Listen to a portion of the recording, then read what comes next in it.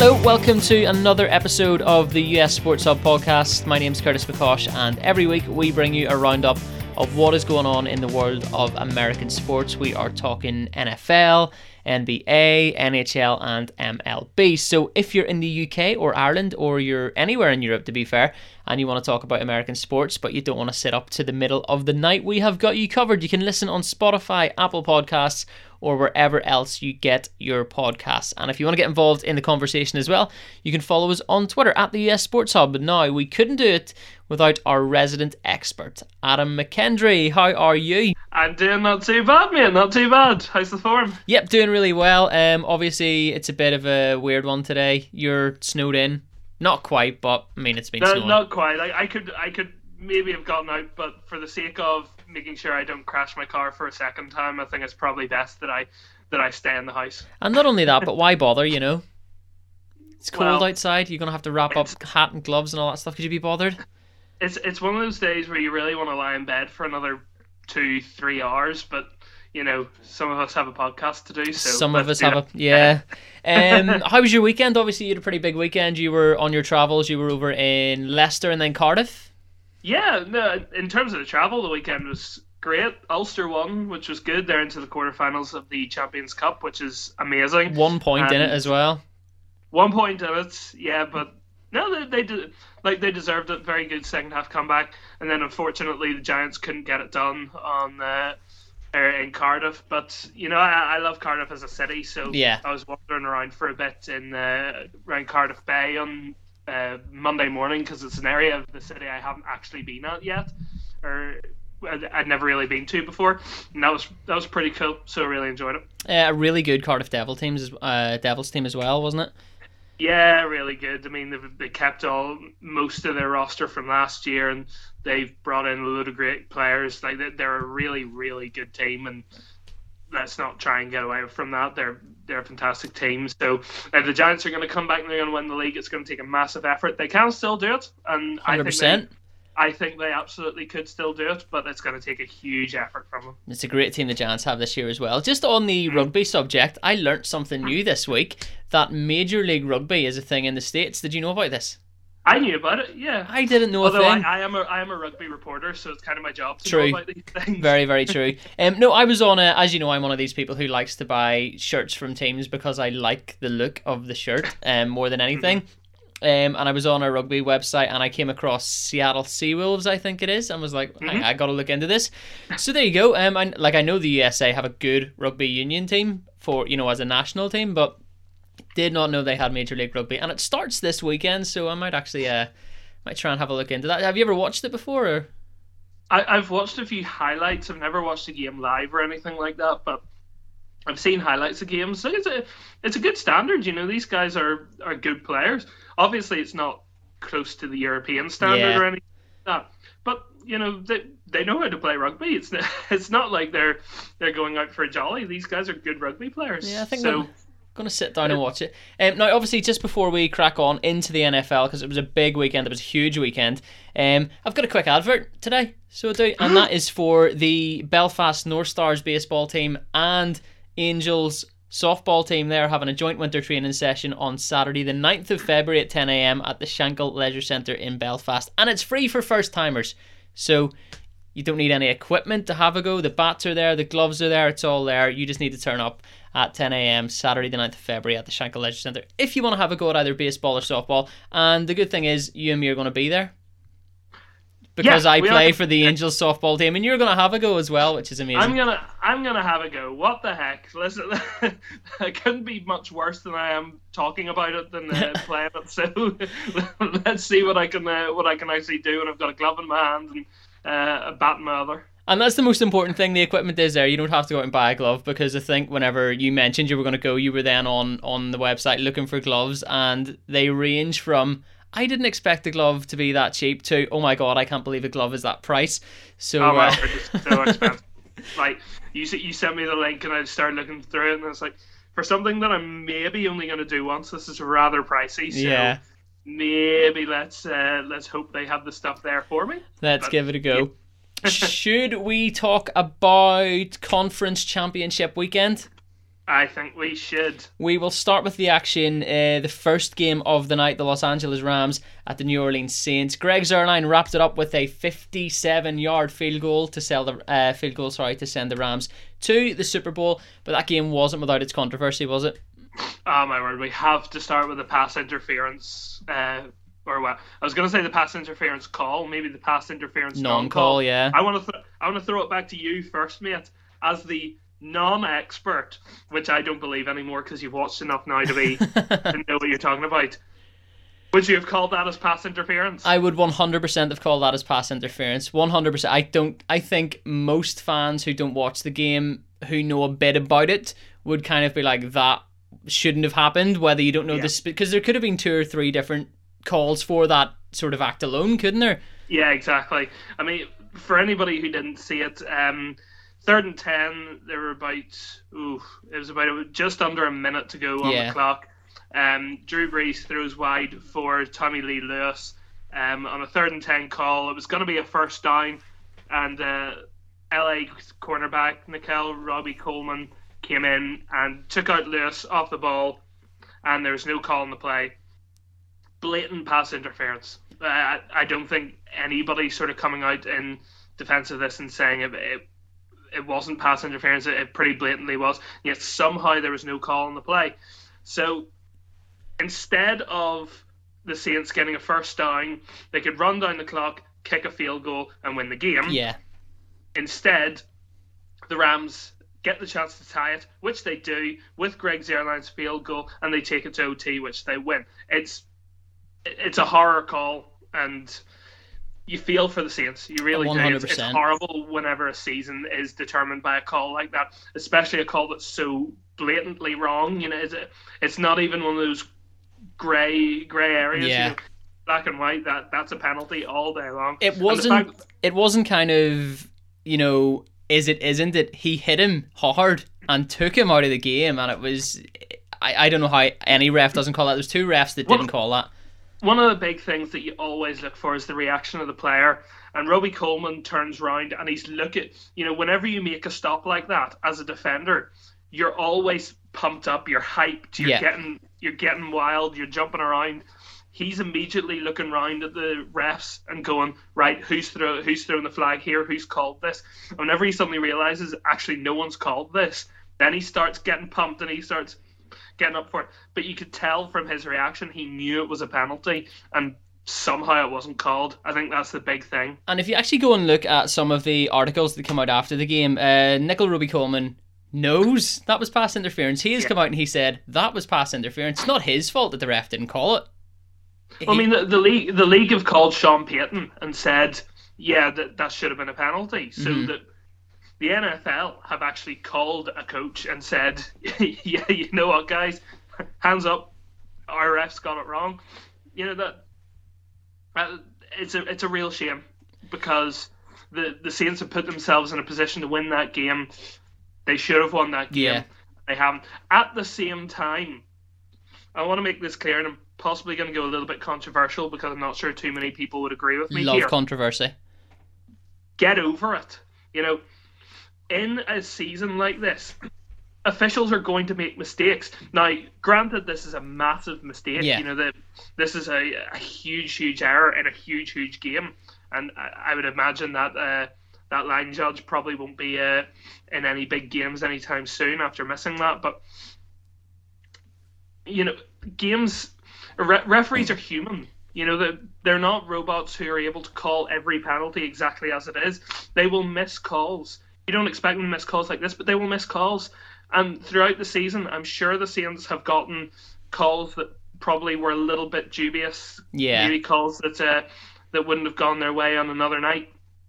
I haven't watched all of the Saints games to know, but you know that it happens. You get your ebbs and flows. You get your luck some week. You don't get your luck some other week. And at the end of the day, you shouldn't leave a game that close that a call like that decides it. Yeah. If you're good enough, you should be winning that. You know, a few minutes later or a few minutes earlier, so that you're not in that position where you're relying on a call going your way. It's interesting you say that. Let's go back to the very start of the game, the very first quarter, where the Rams defense, who are one of the teams we've been saying their defense is patchy. Their defense for most of the season was the fact that they had an amazing offense.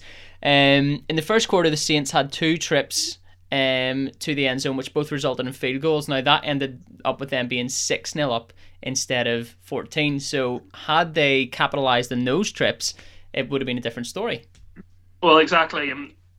Postseason football is always about making the most of your trips to the red zone. And we said this last week, there's no room for error. If you make an error at one end of the field, the teams you're playing, you're not getting the luck of playing a weaker side who you can get by with getting points and then getting the occasional touchdown. You have to be making the most of your trips to the red zone. And the Saints, they were getting points on the board. That's the thing. They were at least getting points on the board. Not enough, though. This Rams offense was always going to be good enough that they were going to score touchdowns and they were going to come back at some point. And we saw that they did.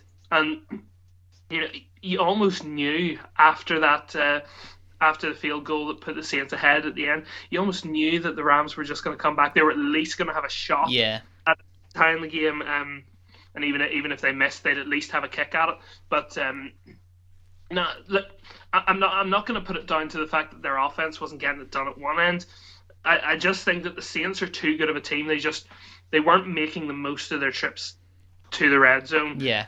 And that's you're right. That's sort of the key there. And something that only ever comes up really in postseason football is that the Saints had a massive amount of noise behind them as well. There was actually instances in the game where you could see that Jared Goff and Sean McVay couldn't actually hear each other.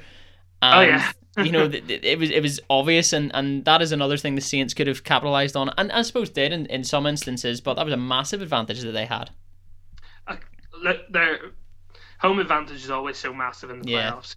Whenever you have your home crowd behind you, they're driving you on, they're willing you on.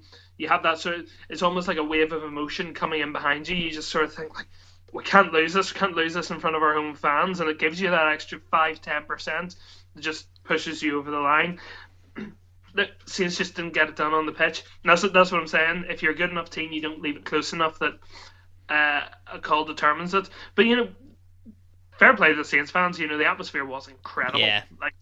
And you can't ask any more from them, but it's a shame their team just didn't get it done on the day. And let's just very quickly, lastly, talk about the fact that Greg Zuerlein scored that 57-yard field goal, because I feel like a lot of the shine has been taken off what is one of the greatest kicks in postseason football. I know people have barely talked about it. I'd actually forgotten about it. Until I went back to sort of write up my notes for this morning. And I then was just like, oh yeah, hang on. Zuerlein kicked that 57-yarder. It was insane. I think it's the longest postseason field goal. I'm not sure in Rams history or in NFL history, but it's in one of the two. So, whenever you can rely on a kicker like that, it makes your job so much easier. But imagine the pressure he must have been under there. Crazy. To be standing over that ball and going, right, gotta kick this now. Yeah. And it wasn't his only pressure kick. There was one beforehand where I thought the Rams were going to go for it, but they didn't. They called a kick, and it kind of waved as if it was going outside the post, and then came back in, and he's such a great kicker. It's quite funny. A lot of kickers now do that. Maybe not deliberately, but they manage to kick it so that it has that swerve on it. You kind of, where's this going? And then it swerves back. And as a spectator, it kind of gives you that almost nearly heart attack moment, doesn't it? Where you're like, it's not going through, and then it goes through. But you got to go back a few plays first as well. Give credit to Dante Fowler for that great hit on Breeze in overtime to force the fumble. John Johnson scooping it up. Zuerlein kicking the field goal. There was so much in overtime that you don't remember because everything's dominated by that pass interference call, as it should. But, Fowler comes up with a big play. Johnson is there to scoop it up. Zuerlein comes up with a massive kick. The Rams as a unit came through in this one, and that's going to serve them very well going to Atlanta for the Super Bowl. Let's put that to bed then, that pass interference call, because that is going to come up a lot. Let's just forget about that and move on to the game that probably broke America's heart. We're going to talk about the other game, the New England Patriots going through to the Super Bowl against the Kansas City Chiefs, and that is Tom Brady going to Super Bowl number 9. Is that right? Tom Brady would become the oldest Super Bowl winning quarterback at 41 if he was to win in a couple of weeks. And he would be the first ever to do it 6 times. Yeah, that is crazy. He is the best quarterback of all time, in my opinion. 100%, yeah. I think there's no question about that now. The fact that he's able to consistently lead the Patriots through games that, especially in the postseason, they really shouldn't be winning. Just his ability to keep doing that. There's one thing that I found yesterday that I didn't realize at the time. The Patriots added 8 new unpracticed plays before the game. Offensive coordinator Josh McDaniels came into the team room on Sunday morning and just said, all right, lads, here's 8 plays. We haven't run them on the practice ground. We haven't even tried them before. We're going to try them in the game and see how they go. One of those plays was the 3rd and 10 slant in overtime that allowed Gronkowski to get the first down that eventually led to Rex Burkhead going over for the game winner. That is insane. Like that's mad. And there's only one team in the NFL that could get away with that, isn't there? And that's the Patriots. But that's just the confidence that McDaniels has in that group, the confidence that he has in Brady to pull off a play that they haven't practiced, the confidence he has in Gronkowski to run the perfect line to pull off the play. It's something that no other team can do. And for a team that...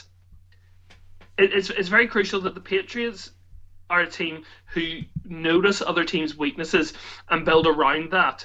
So they can change their game up. They're not a team that's good on offense. Yeah. And not a team that's good on defense. They're a team that's good on whatever they need to be good on any given week.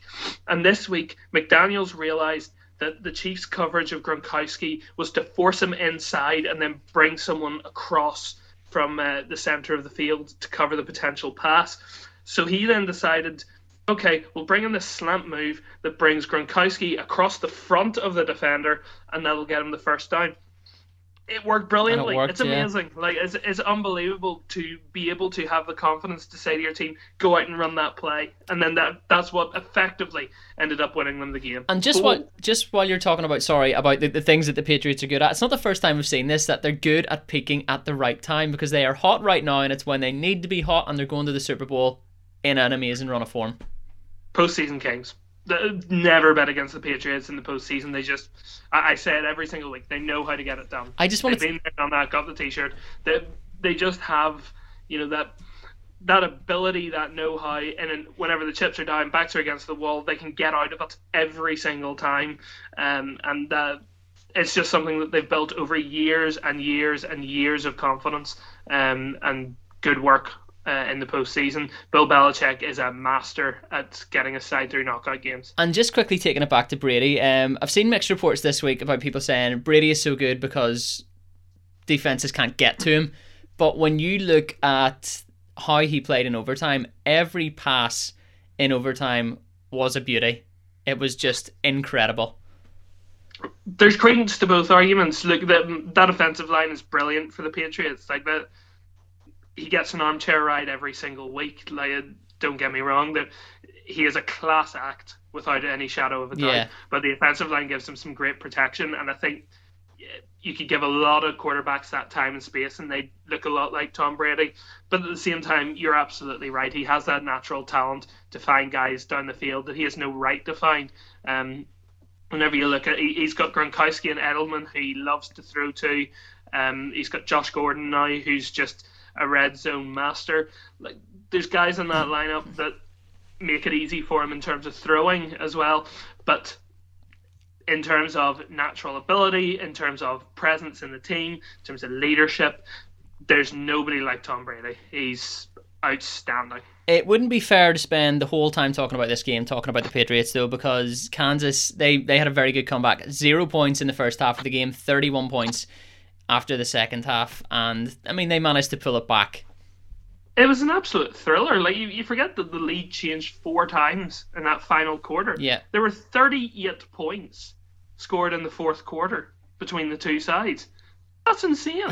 Like, that is exactly what you want from a postseason game. It was high octane. It was high stakes. It was thrilling. Rex Burkhead scores a touchdown with 39 seconds to go, and you think that's it.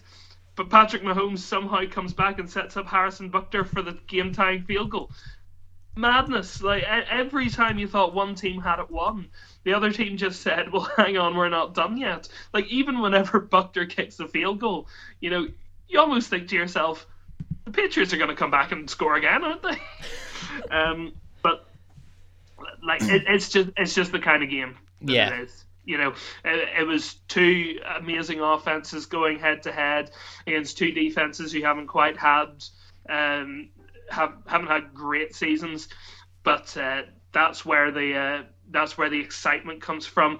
You know, you get two teams who are just playing with a lot of abandon, a lot of attacking flair, and you end up with a final quarter like that. It was a phenomenal postseason game. It's one of those ones, bring out the old cliche, neither team deserved to lose. Yeah. And I suppose technically they didn't, because it was a tie after regulation, but you know, one team had to progress, and in the end, I think it was just the experience of the Patriots shone through. Patrick Mahomes, though, definitely going to win a Super Bowl at some stage in his career. He has to, doesn't he? He's that good. He's coming through at the right time. He's such a good player. I wouldn't be surprised to see him lift the Lombardi. You've got to be careful. He's in his first season. Look, he's deservedly become a superstar because he has been absolutely outstanding this year, no question.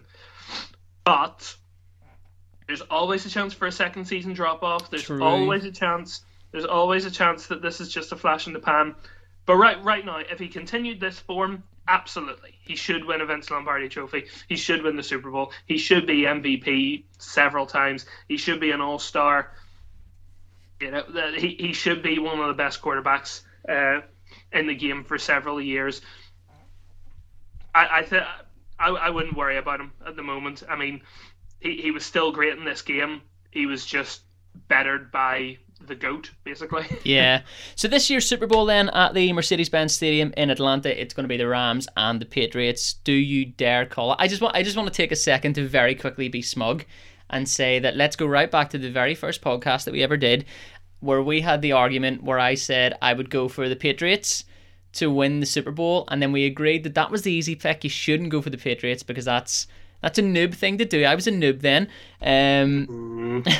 So I went for the Rams, and now they're both in the Super Bowl.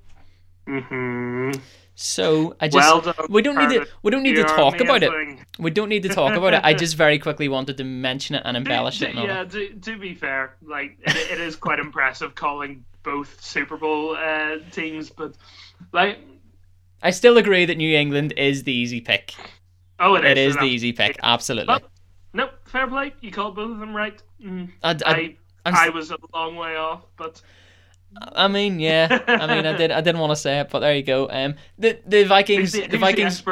Well, the Vikings was your pick, and they did have a season that nobody expected them to have. I expected them to be a lot better with that lineup. So, what are you gonna do? Yeah, it's one of those things where I don't think too many people saw the Eagles having quite the run they did last year. Well, this is it. There's always one team that sort of surprises everyone. I think probably Seattle was the team that shocked everyone this year. Yeah. Maybe the Patriots, maybe a little bit a shock. I think a lot of people thought they were on the decline a bit, but obviously not. So, look, fair play. I'll give you credit for that. You made the right call. I've got to get you back next year. I've got to get it right next year.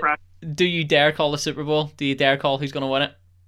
I was going to leave this to next week. Right now, we can do it next week since we've got a week to break. No. I'll call it now, and then we'll see if it's changed next week, just by anything that maybe happens between now and then. Right now, I'm gonna go for the Rams to win it. Yes, because I think they've got the more all-rounded game. I think the offense is good enough that the defense can if the defense can keep Brady sort of quiet, the offense is good enough to do better than that effectively. Well, I think whereas the Patriots, they're good on offense, but that defense still has the defense on the Patriots side has more questions than either the offense or the defense on the Rams side, and I think that's where the winning of the game is. The Rams can be solid both sides of the ball, whereas the Patriots are going to rely on their offense to get them over the line.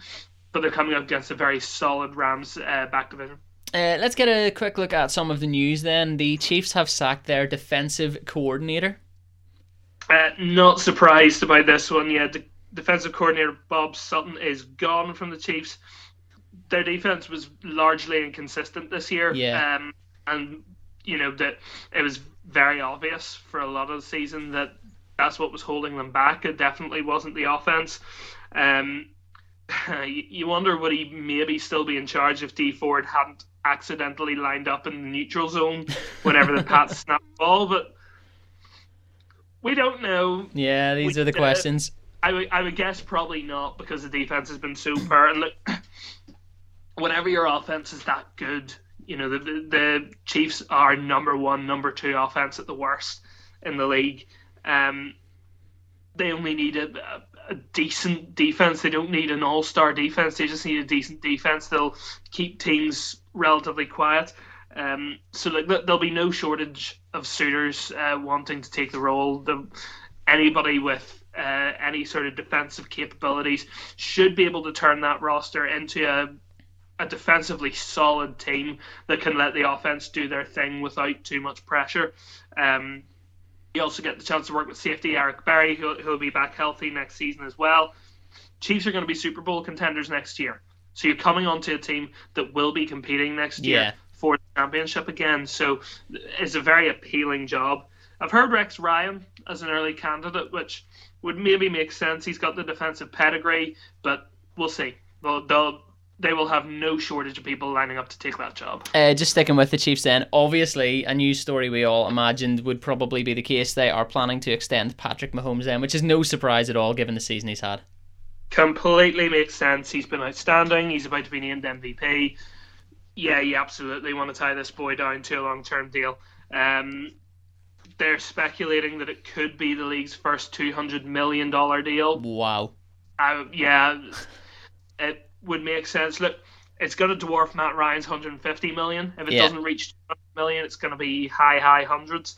It's probably going to be bigger than Aaron Rodgers' $33.5 million annual wage. And the fact that Mahomes is now sort of becoming that public figure. Yeah. His agent asking him to step into a more public role. He's going to start getting sponsorship deals. He's going to start doing advertising campaigns, stuff like that. He is now a global superstar as one of the best quarterbacks in the league. He's going to now bring his public profile up to that level as well. So it's going to be a huge off-season for him, because he's going to sign this mega new deal. He's going to be told, you're our franchise quarterback going forward, and we're going to trust you with that. And he's going to step into the limelight too. So huge changes for Mahomes. But this is just a start for the Chiefs, because you've got Tyreek Hill, you've got Chris Jones, both up for big extensions as well. They might want to bring back a certain player who we're going to talk about in a minute. But there's a lot to come from Kansas City over the offseason. Well, we'll talk about that player that they might be bringing back now, just before we move on to the Rams. So the NFL are going to conclude their investigation into Kareem Hunt by March. We'll not go into too much detail about what the investigation's about, but he could be making a return to the Chiefs then. Yeah, well, crucially, the big thing that they're going to conclude their investigation by March means before free agency opens, teams who are interested are going to know everything they need to know about him. So whatever the NFL decides is going to be out for teams to look at before March. So teams will know, okay, we do want to bring him in, or no, you know what, we'll let this slide. He's going to be hit by a 6-game suspension to start the season. That'll probably be reduced, given that he's served quite a lot of that this season already. So you're talking maybe 2 or 3 games as opposed to 6.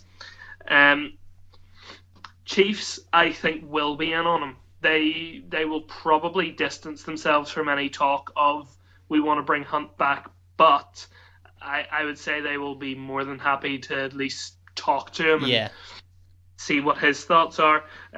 Only the Bears have publicly spoken to him, and they've admitted, they've been keeping tabs on him, but no doubt there are several teams, if not a majority of teams, who are at least keeping tabs on him and are sort of aware of what he's doing. So he's going to be one of the premier free agents next year. Anybody he goes to, he makes a better team. He's a brilliant running back. let's lastly go to the Rams then, who want to discuss an extension with their head coach who got them to the Super Bowl this year, Sean McVay. It's amazing. Sean McVay is 33. He's 8 years younger than Tom Brady. It's insane. What is this? That completely makes sense. He's great coach. Led them to a Super Bowl, youngest coach in the NFL, but he's absolutely mastering it. One of the best things that I found out at the weekend was McVay has an assistant coach who follows him around on the touchline. I've seen this. His get back coach, yeah. Yeah. No, I'm sure the assistant coach has other roles. He's not solely there to pull McVay off the field if he's about to run into an official. But it's quite funny that is one of his jobs. Yeah. There's a video of him literally following McVay all the way around the field and then pulling him away whenever he gets in the way. And he's in a stance and everything. He kind of like bounces up and down the sideline behind Sean McVay whenever he's about to walk into the ref, yanks him back, and then pushes him back in as well. Because McVay loves to move around, so he loves to move around, and he's got this stare where nothing around him is there. It's just what's happening on the pitch. It's kind of intense, actually. But that's the dedication of McVay, and that's why they like him. And I think a lot of teams around the NFL you've seen over the off season, teams are hiring younger and younger head coaches, and I think that's all down to Sean McVay. I think that's all down to people looking at Sean McVay and saying, well, you know what, he's doing it for the Rams. Could someone come in and do it for us? Is that the kind of thing that we should be doing? So pursuing an extension with McVay absolutely makes sense for the Rams. They're about to move into a new stadium in 2020, so it makes sense that you have McVay sticking around for that. Right now, he's one of the lowest paid coaches in the league. And he's at the Super Bowl. And he's just got them to the Super Bowl. He's going to vault a long way up that list whenever he gets this extension. He's probably going to land somewhere around what John Gruden and Pete Carroll got with their last extension. John Gruden got 10 million, Pete Carroll got 11 million, so you're talking somewhere around there. And the interesting thing is, too, we have got a lot of time with Sean McVay, because if you look at, say, the Buccaneers who have just hired Bruce Arians, we're going to have him maybe 3 or 4 years tops, if even that long, whereas Sean McVay, he's 33, he's going to be in the league for a long time. You know what? One of the things that I always think is a coach shouldn't overstay his welcome. So the problem is, if you sign this, there's a good chance they're going to try and tie him down very long term. They're going to nearly offer him about 10 years or something like that. Problem is, it gets stale. He's not going to continue this success all the time. Yeah. He's going to lose players eventually, and they're going to have to go through a real rebuild at some point. You can't hold on to all these guys. So I don't know. I always think as a coach, you shouldn't stay in one place for too long. You should always be looking to move on.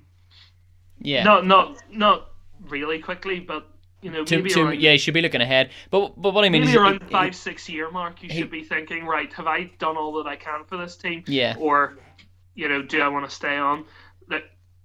At the end of the day, we're talking about a guy who could potentially deliver a Super Bowl to LA. Yeah. His third year in charge, I think it is. Second, maybe even the second year in charge. We could be talking about the Rams getting rid of a guy who's about to deliver them a Super Bowl, but somewhere down the line, you wonder, do you want to give him too much here? Anyway, well, no. Right now, he's absolutely worth it. Yeah, but what I mean is, he's going to be in the league for a long time. Not necessarily with the Rams, but he will be. For a very, very long time.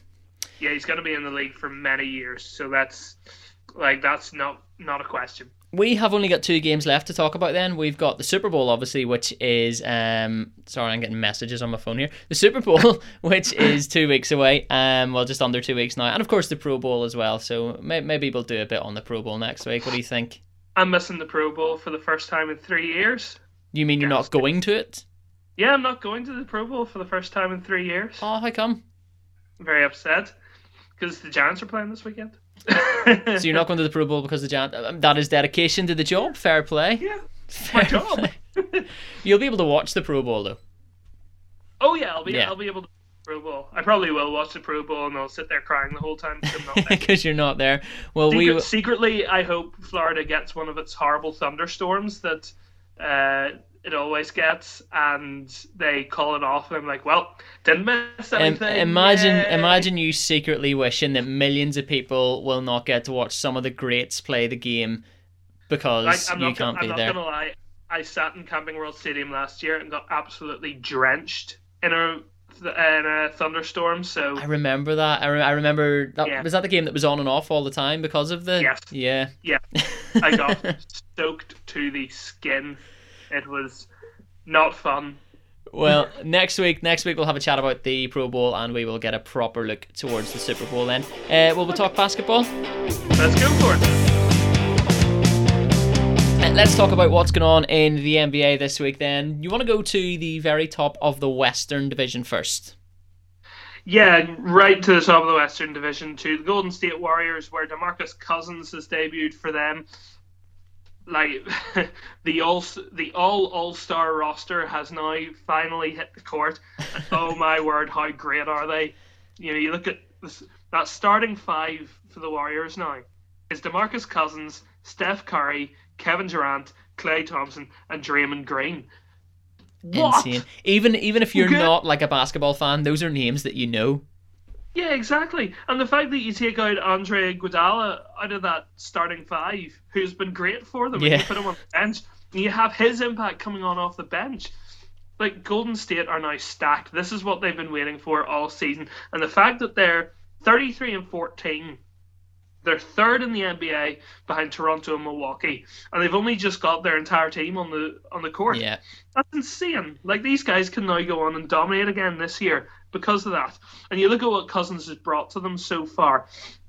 The numbers aren't great. 11 points, 7.5 rebounds, and 4 assists average in 2 games. Yeah.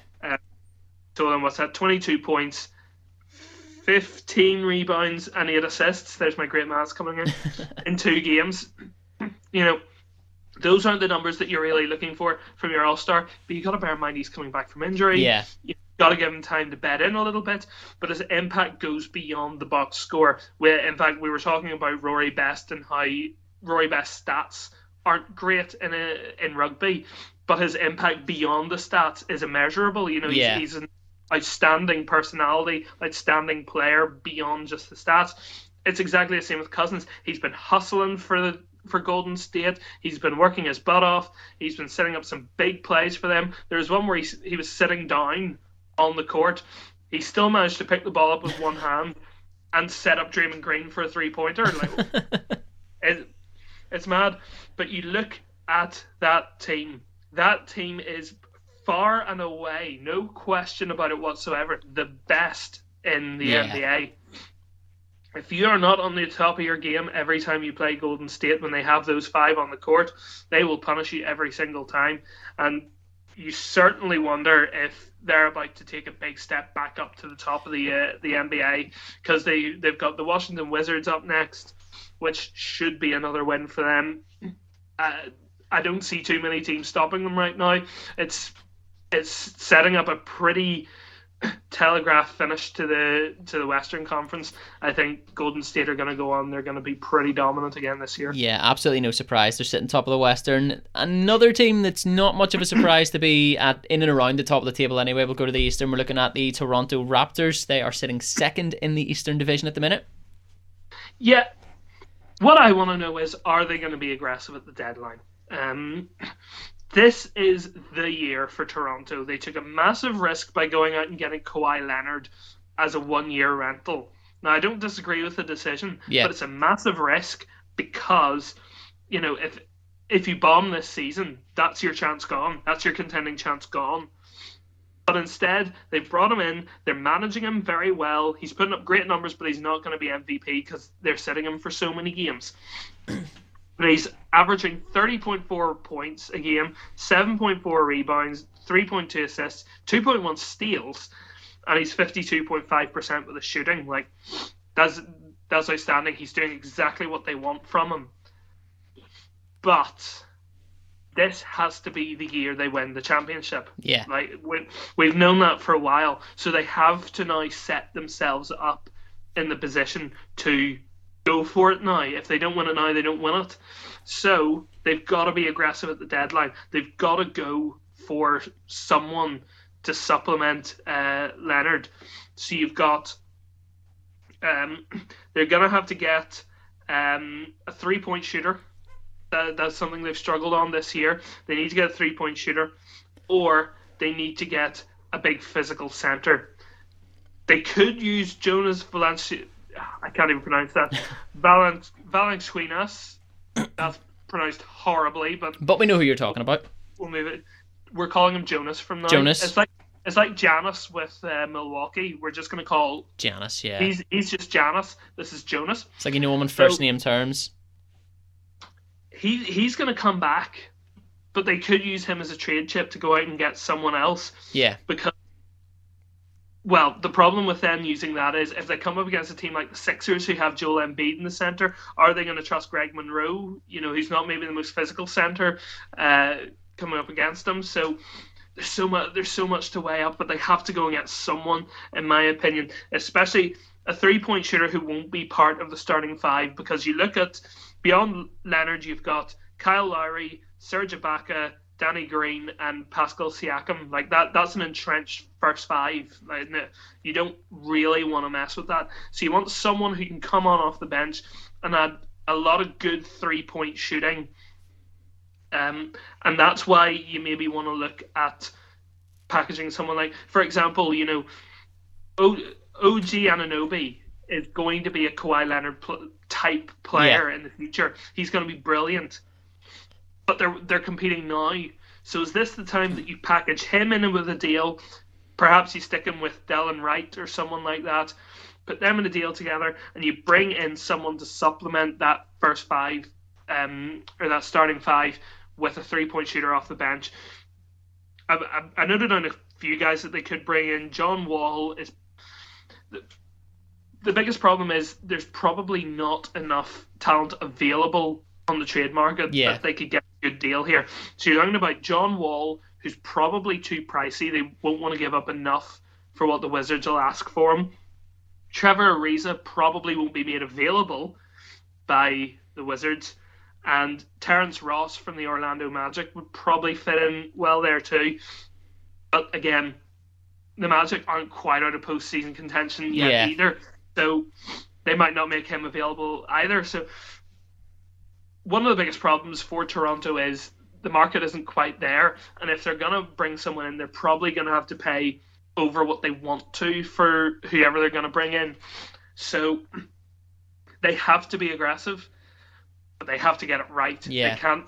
They can't give up too much for a player if they're not going to get enough from them this year. They have to make sure they get the right trade, but they have to compete this year. It's a really delicate balancing act. So watch this space then for Toronto. Let's go to Portland, who continue that sort of trend they've been on. Their last 10 games are 7-3. The problem is every time Portland look like they're going to do something brilliant, they do something stupid and go back. But at the same time, every time it looks like they're going to fade away, they don't. So Portland are such a strange team right now. They have back-to-back losses against Denver and Sacramento, which they then followed with wins over Cleveland, New Orleans, and Utah. So, you know, there's just an inconsistency there. That's the problem. They've been playing better defense recently. There's no question about that. But the problem is they've been playing teams with poor records, and that's the big difference. Like the Trailblazers at the moment are 15-4 against teams with losing records, and 13-15 against teams with winning records. So that suggests that this team is sort of in that middle bracket where they're better than the bad teams, but they're not as good as the good teams. So, but every time that they pick up a big win, you always think, okay, this team can now push on. They can now be one of those better teams. And then they're not. And then they don't, keep falling back. But the problem is they have Yusuf Nurkic playing so well. Jake Layman's on a bit of a hot streak right now. They could do something in the playoffs. If you hit them, or if you hit a bit of form at the right time, these guys could be deep playoff contenders. But at the same time, if they're on a bit of a cold snap, they could be swept and they could be out in the first round of the playoffs.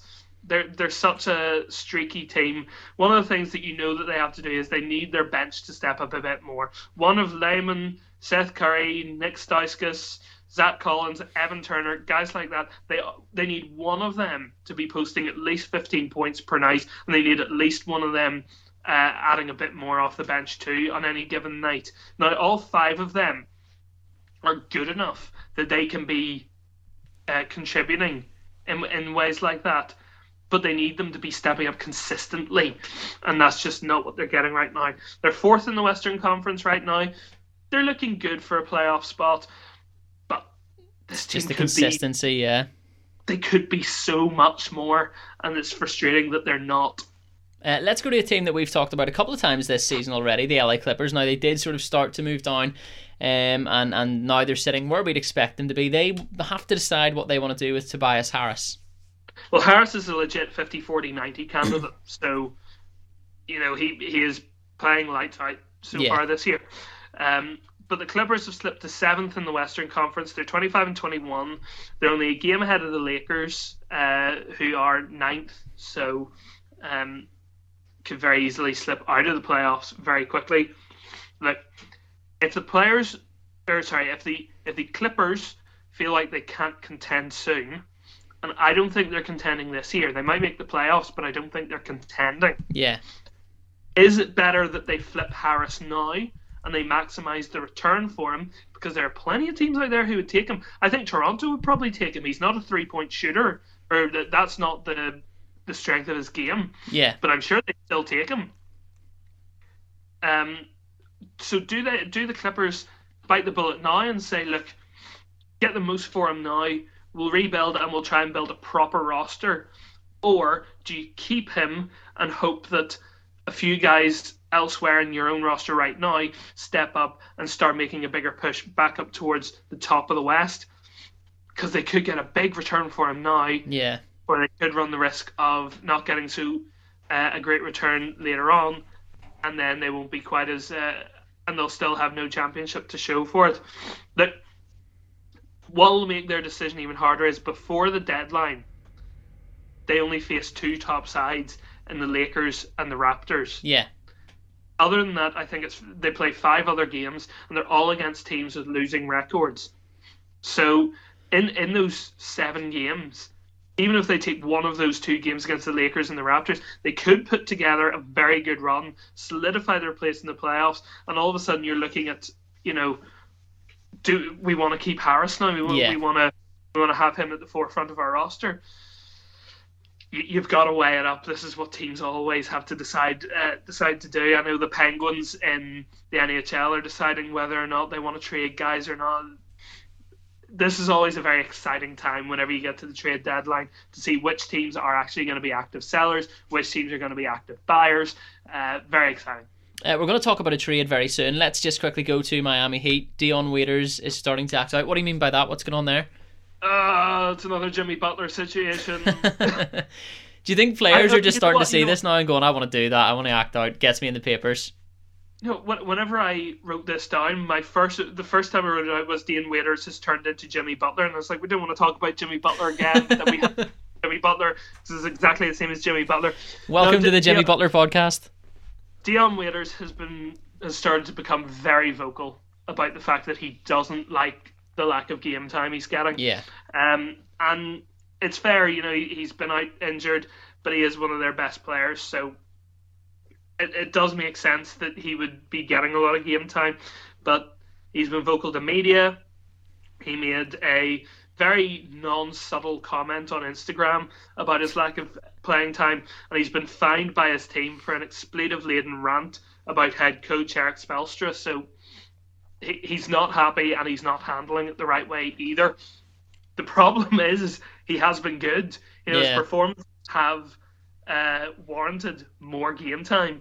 So he scored 18 points off the bench in the defeat to Boston, which is brilliant.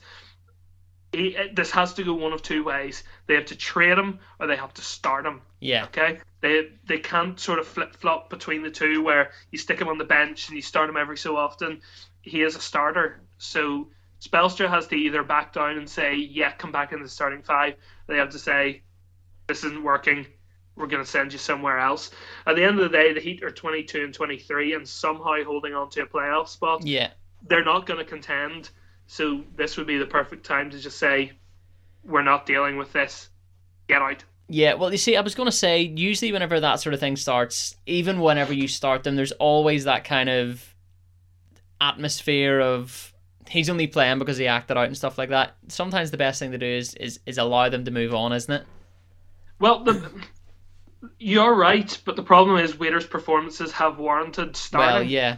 So, if he came back into the lineup, nobody could say he's only starting because he complained. He has been legitimately good enough to earn a starting spot. So that's the only way I think the Heat get out of this, and Spelstra gets out of this by saying, he has been good enough, so we're going to stick him back in the lineup. If he went back in and he hadn't been performing, then yeah, absolutely, you've got other players who will probably be complaining quite a lot. But if they put him back in the lineup, I don't think anyone would complain because he's been playing so well. But he's definitely handled this completely the wrong way. Let's talk about a trade that has been talked about for a lot of the season. First of all, is he going to go? And second of all, where is he going to go? We're talking about Melo now. The Houston Rockets have traded him, allowed him to go to the Chicago Bulls. Yeah, and the ironic thing is the Bulls are not going to play Melo. They're going to either trade him or release him. So yeah, he's not going to play a game for them. We talked about this last time. Seemingly LeBron has said that Melo is coming to the Lakers, and if LeBron says it, generally that means it's happening. Well, it's funny you should mention that because the Lakers do have interest and they do want to bring him in, but the problem is they're not going to waive an active player to sign him, and right now they don't have the space to bring him in, so they're not going to do that. So we can park that to the side for the moment. If a space becomes available, I think the Lakers will be straight in to claim him or trade for him. If not, that's interesting. But I'll fill in the rest of the trade, by the way, because there was more. The Bulls also received John Diebler and $1.56 million. The Rockets got the draft rights to Tadija Dragicevic. Neither of those two players are going to make any kind of an impact. They play in Turkey.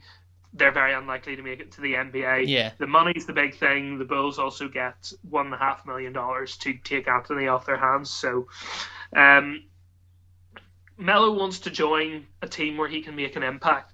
Right now, there's no team in the NBA where he could do that and contend. Yeah. So, I think the most likely thing that's going to happen is he's going to sit as a free agent and he's going to wait out the rest of the season and come back next season, or he's going to he's going to have to bite the bullet and join on with a team where he's not going to contend. Yeah. And he can kind of rebuild his stock and say, look at me, look at what I can do, and then get a good deal before next season.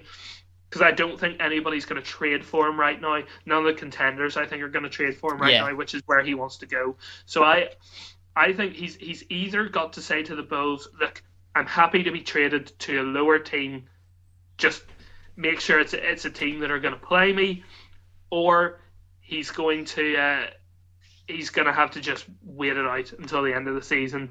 I imagine he'll probably fall on the side of, I want to at least play and rebuild my stock.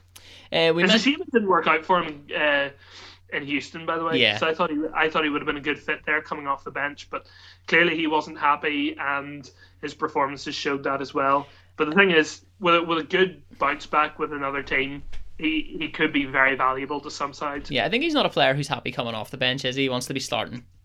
Well, absolutely, yeah. That's the other thing that you have to bear in mind. He wanted a starting job in Houston. He didn't get it. He wanted a starting job with Golden State, and he wasn't getting it. So, and that's why I think he has to go to a lower team first. Yeah. Rebuild his stock, get back to his previous levels with a lower team, and then he can step back up into a competing team next season. Let's quickly check back in the Lakers there. We mentioned them briefly while talking about that trade. Lonzo Ball now out for 4 to 6 weeks with an ankle sprain, so another injury at LA.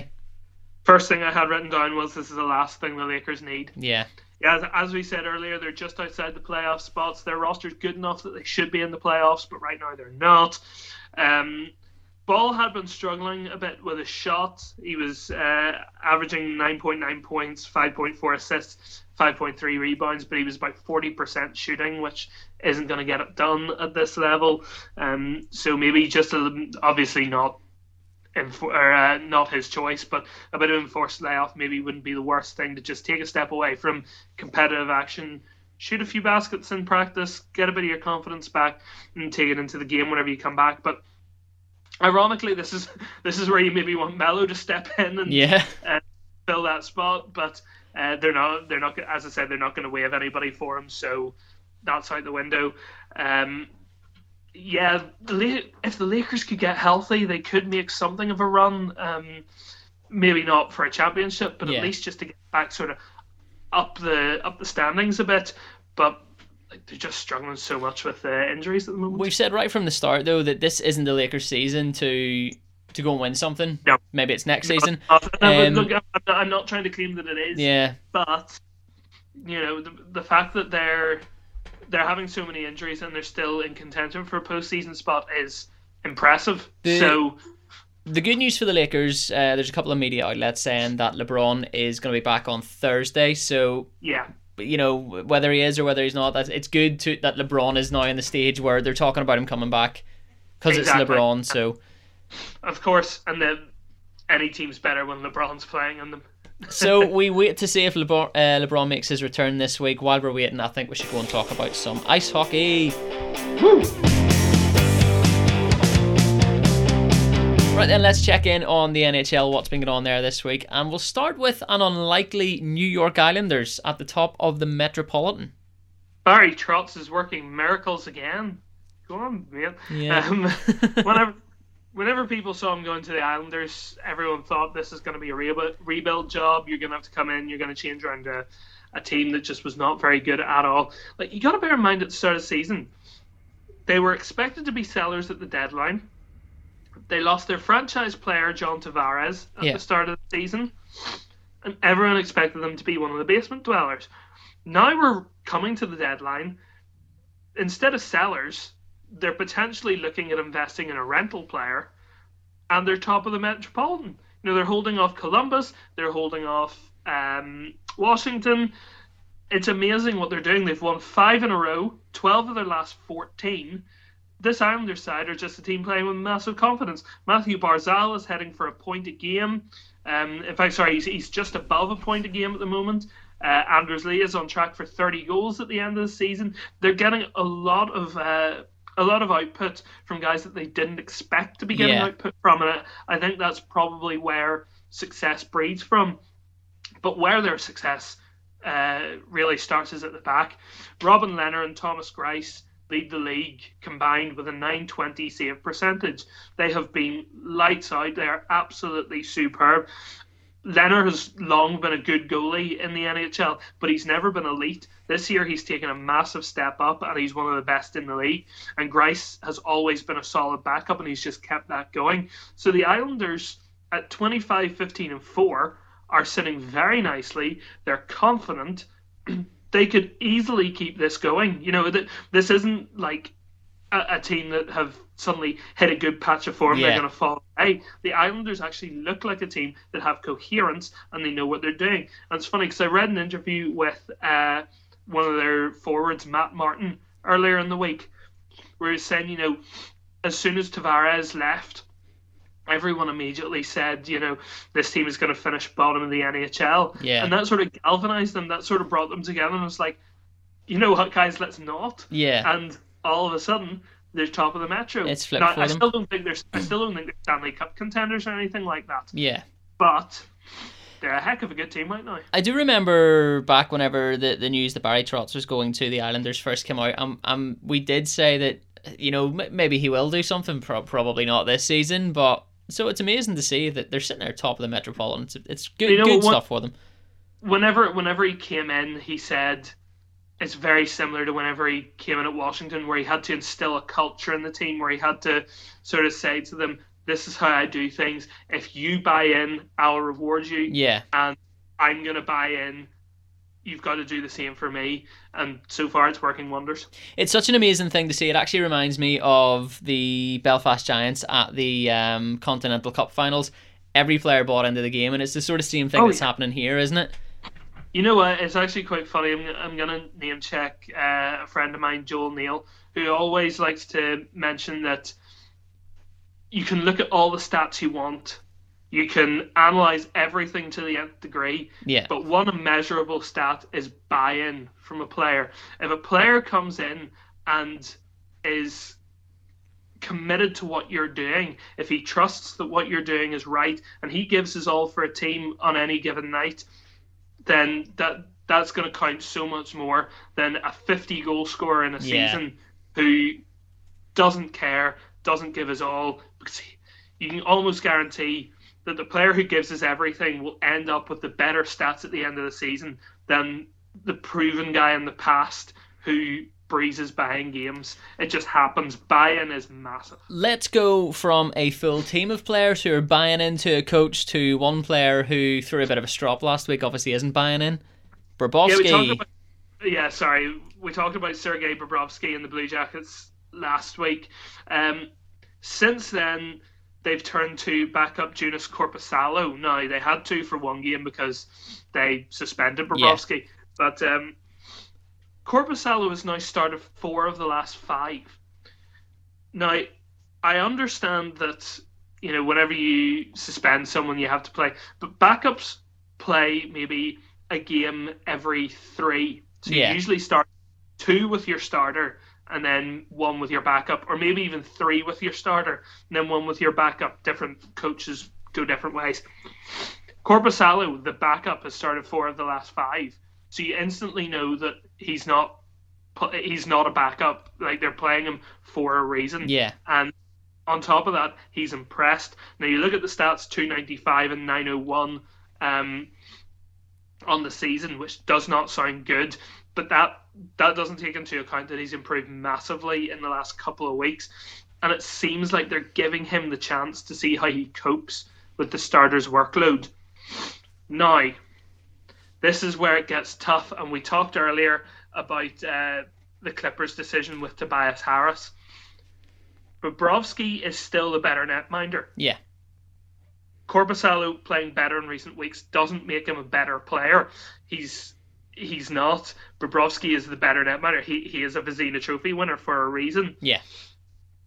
If Columbus are going to be Stanley Cup contenders, which they still look like they could be, they need Bobrovsky between the pipes. Korpisalo is not going to win you a Stanley Cup. You need Bobrovsky there.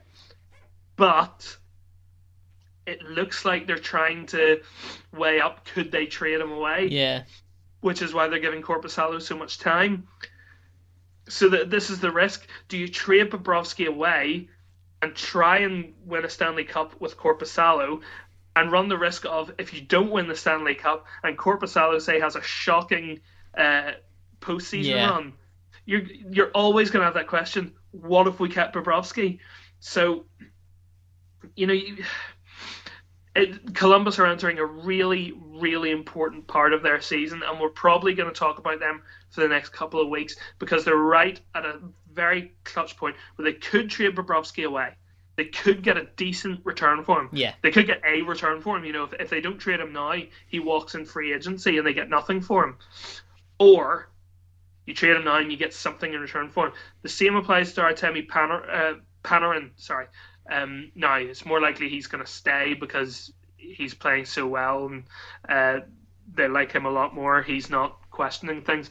But this is a sticker twist moment for Columbus. It'll be very interesting to see what they do, because they will not win the Stanley Cup with Korpisalo between the pipes.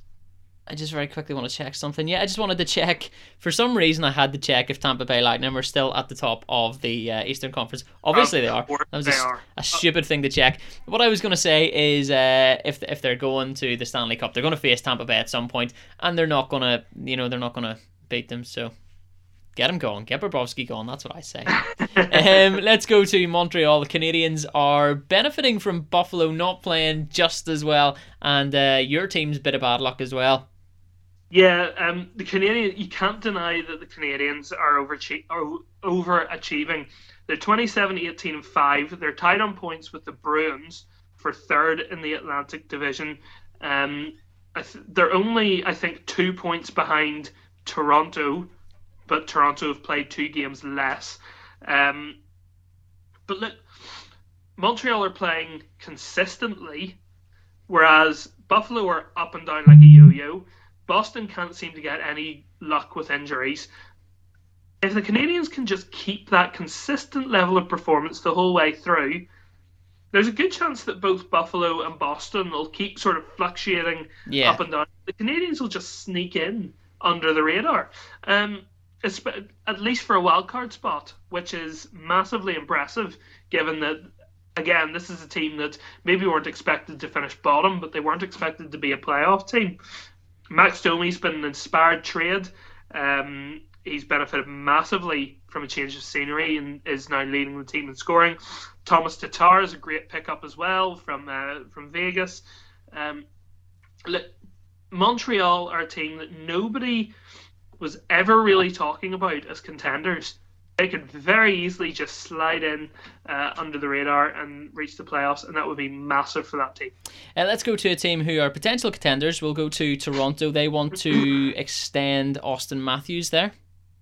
This is what Toronto do in the off-season is one of the most interesting stories of the off-season, because they're trying to get Matthews signed down to an extension, and they probably will, because there are several teams that are ready to snap him up in the off-season free agency if they don't get a deal done with him. So they want to get him tied down very quickly. And they need to get Matthews done because he's one of the young superstars of the game. Like, bear in mind, he's got 20 goals and 42 points in 34 games this season. He's in between where Connor McDavid and Jack Eichel were at this point in their careers. Not as good as McDavid, but better than Jack Eichel. So he's probably looking at somewhere around 11 million, which is between what Eichel and McDavid got. So 11 million a year. But it becomes really awkward for cap space. The Leafs already have John Tavares on 11 million. They're going to have to offer Mitch Marner something similar if they want to keep him.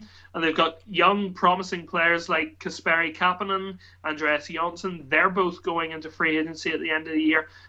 How did Toronto find the wiggle room to get all these guys in while staying under the luxury tax threshold? You don't know, but getting Matthews signed down is the first part of it, and he's one of the main ones. You have to get him signed down, or signed on the dotted line. And I think they will. They're going to get him done pretty quickly. But just keep an eye on the Leafs, particularly in the off-season. Maybe not right now, but Mitch Marner isn't going to discuss anything until after the season's over. So they're gonna lose at least one, if not two, of Marner, Kapanen, and Johnson. It'll be interesting to see how they prioritise what they want to do. Another contract extension happening at Carolina. I'm going to let you say the name of this one because I will 100% mess it up. Teuvo Teravainen. That's the one. Yeah, the Carolina Hurricanes get Teravainen signed to a 5-year extension. Not quite as much as what Matthews is going to be demanding. 5.4 million for the young Finn. He's been one of the Canes' most consistent producers. He's on for 39 points this season for a team that have been looking for a bit of consistency among their forward lines. He's been one of their better players. They're trying to build a stable group of forwards. They've got Teravainen, Sebastian Aho. They've just brought in Nino Niederreiter and Michael Furland as well, trying to sort of nail down that consistent top line and most of their second line as well. So this is the first part of it. It's good they've got this done. Now they can focus on tying a few more guys down to big deals in the off season, because they're not having the same cap space problems. They can start thinking about who they might want to bring in free agency or trade for as well. And last but not least, we'll go to a team who we expected so much more of. They are just one off the bottom of the Metropolitan Division. We are talking about the Philadelphia Flyers. You know what? If you switch the New York Islanders and the Philadelphia Flyers around, that's exactly what you would have expected at the start of the season. in terms of who we're going to how it was going to finish out. But no, Flyers have struggled this year, and it's time to start maximising your return for some of these players. So they're going to move Wayne Simmons before the deadline. He's a premium goal scorer, so there's going to be plenty of teams interested in him. Especially, since James Van Riemsdyk, they've brought him in. He's on more money. Van Riemsdyk is on more money. He's the better player. He's able to do the exact same thing as Simmons, which just means there's no room for both. So he's the perfect guy for a playoff team. He's exactly what you want as a playoff team because he'll provide goals and he'll provide a physical presence as well. So I think there'll be a lot of teams asking in on Simmons and seeing what the Flyers want in return for him. The Bruins seem like a good landing spot. There are several Western Conference teams that'll probably be interested as well, but I don't think he'll have a lack of suitors, that's for sure. And just before we wrap up then, we'll quickly check in on what's going on in baseball because we're not quite at the season yet. Spring training just around the corner, and we'll quickly check in on some of the moves in the MLB. We'll go to the Braves first. I'm going to start by saying I saw a tweet the other day that spring training's only 3 weeks away, and that blew my mind. I had no idea we were so close to the start of spring training, and that's awesome. Yeah, I mean, as far as things go, can you believe Christmas was nearly 4 weeks ago now? 3-4 weeks ago? No, it wasn't. It's insane. I think it's 3 weeks ago. Yeah. Are you serious? Yeah, 100%. It's crazy. It's oh my mad. word. But that only means that baseball is closer. That's true. Yeah, there's only 2 seasons, baseball season and not baseball season. Yeah, that's the most baseball fan thing to say. Atlanta Braves. Yeah, the Atlanta Braves have re-signed Nick Markakis, 1 year, $6 million deal. He fills the open spot in Atlanta's right field. Solid player with a healthy slash last season, .297 batting average. The problem is he's now 35. So he's lost a lot of power with the bat, and he's starting to grade down as a defender, which is something that he was able to hang his hat on. He won a Golden Glove last year, but you can see that his defense isn't as good as it was. He's not. He is definitely grading down. Yeah. So you can see him coming back in, and this year platooning, given that he struggles against left-handed pitching. So he'd pair nicely with Adam Duvall. You might see Ender Inciarte sit every so often, but no, I think that there's a safe option for Atlanta. Markakis wanted to return to the Braves. He turned down better offers in order to rejoin the Braves. So I think it's one where both parties kind of wanted to get it done, and they did. You do question, could the Braves have done better? Were they ever in on Bryce Harper? Maybe, we don't know. Yeah, I mean, the Braves. There's a team that will be contending this year, so you maybe wanted to make a bit of a splash. Yeah, well, they were looking good last year, so maybe this year we'll see them in the postseason. New York Yankees, they are making some moves. We talked about them a lot last week, actually, and they're back in the news this week again. Yeah, well, this is a good news story, and we should have finished with this, but that's my fault for not putting it at the end. New York Yankees have given Danny Farquhar a minor league deal. Now, this is great news because Farquhar had a brain aneurysm during last season whenever he was with the Chicago White Sox, and it was horrible news. He's a former Rays pitcher. I've seen him pitch in person, which is kind of cool. But he then obviously suffered this horrible injury, and but he's back now. He's back pitching. He's back playing. And he's now got a minor league deal with the Yankees, which also includes an invite to spring training. It's not likely he's going to get on their major league roster, but the fact that they've given him a deal, they're willing to let him play for them. He's going to be a depth player for them and could potentially be called up at some point, which is massive for a guy who at one point was fighting for his life in hospital. So it's amazing. So great to see that Farquhar's joined on with someone, and fair play to the Yankees for giving him the deal. Let's go to Cincinnati then. They've traded for Sonny Gray. Big trade, that's the big trade this week. It was a long time in coming. People expected Gray to be traded for a while, especially since the Yankees were very much open in, we are going to trade him. So it's part of a 3-way trade with the Seattle Mariners. The Reds get Sonny Gray and Raver San Martin from the Yankees.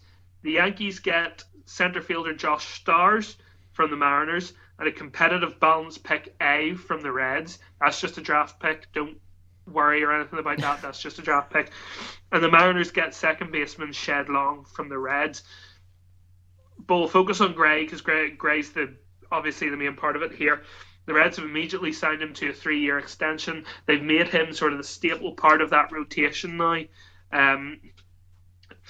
Cincinnati have long said that their rotation is good and they've never lived up to expectations. So Gray, now that they've got him signed down for 3 years, is going to be a key part of that rotation. He's going to front it for the next 3 years, and he's going to be there whenever they're next set up to compete, which could be next year, could be the following year.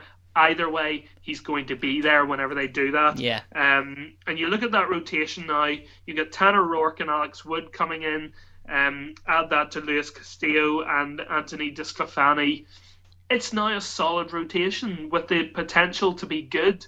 So, while I wouldn't say the Reds are contenders this year, they're starting to build something going forward, and this is the first part of it. And let's last but not least go to Anaheim. The Los Angeles Angels have signed Cody Allen. They are probably loving life at the moment because they got him in a 1-year deal for $9 million. Like, that's a bit of a cap hit, but Cody Allen, he's been a lights-out closer for the Indians in previous years. Yeah. He took a step back this year, last year, I should say, because he just didn't have a great year. But if the Angels can get a bounce-back year from him, get him somewhere at the level he was whenever he was the closer with Cleveland, they're going to be pretty happy with their return. And Allen's probably delighted with this as well because he will be given the closer's role in Los Angeles, which is exactly what he wanted. Not just is he going to be delighted for that reason, he's going to be delighted because he gets to hang out in LA in a really nice stadium. Their stadium is class. I love it. The waterfall and everything. It's awesome. I don't know. Have you ever been to Tropicana Field? No, well that's also very true. Also, no, just on the horrible. Have you ever been to the Oakland Stadium? It's awesome. Nobody likes Oakland. I don't like Oakland Stadium. It's grim, isn't it? We had this conversation before. I think we have, yeah. Just on the subject of the Angels, don't forget Belfast Angels. That was a good get in there, wasn't it? That was a very good get in. They're having a joint winter training session on Saturday the 9th of February at 10 a.m. in the Shankill Leisure Centre. And if you want to come along and learn how to play softball or baseball, it's free for first timers. So there you go. That'll certainly keep my coach happy. That's in there twice now. So that just about does it for this week then. What have you got planned for the rest of the week? I'm going to wait out the snow and hope I don't get stuck in my house for the next week. Do you know something? My boss in work, someone phoned in yesterday and said that they were potentially maybe going to be snowed in or something, and he was like, I was in Iceland last week where the snow was 6 foot deep and nobody gets snowed in, and here we have a gentle dusting of snow and everybody's ringing in sick. The funny thing is, as soon as we get any kind of snow anywhere, it's like, don't know if I can go out today. Yeah. If they get snow in Iceland, in Boston, like even Boston or New York, it's like life goes on. Get out. It has to though. This is the thing. I'm away to Krakow at the weekend. In Poland. Yes, I'm away there. So we fly out tomorrow, which is Thursday actually, and I know last night, which was Tuesday, the airport at the runway was closed, so I might not be going anywhere. Who knows? That sure remains to be seen. Probably going to get snow there, and I hope you enjoy it, mate. Yeah, it'll be awesome. Thank you very much. Obviously, the rest of the week then, Giants for you. Giants for me. Ulster play Friday night. Giants play Saturday night, and then they're away on Sunday. So, yeah, I've got my weekend planned, and I'm looking forward to it as always. And Pro Bowl on Sunday night, obviously. Pro Bowl Sunday night. Sit down, watch that. Hopefully, I will not shed any tears. Adam, thank you very much. Enjoy your weekend, and as always, we'll catch up with you next week. Always a pleasure, mate. Always a pleasure.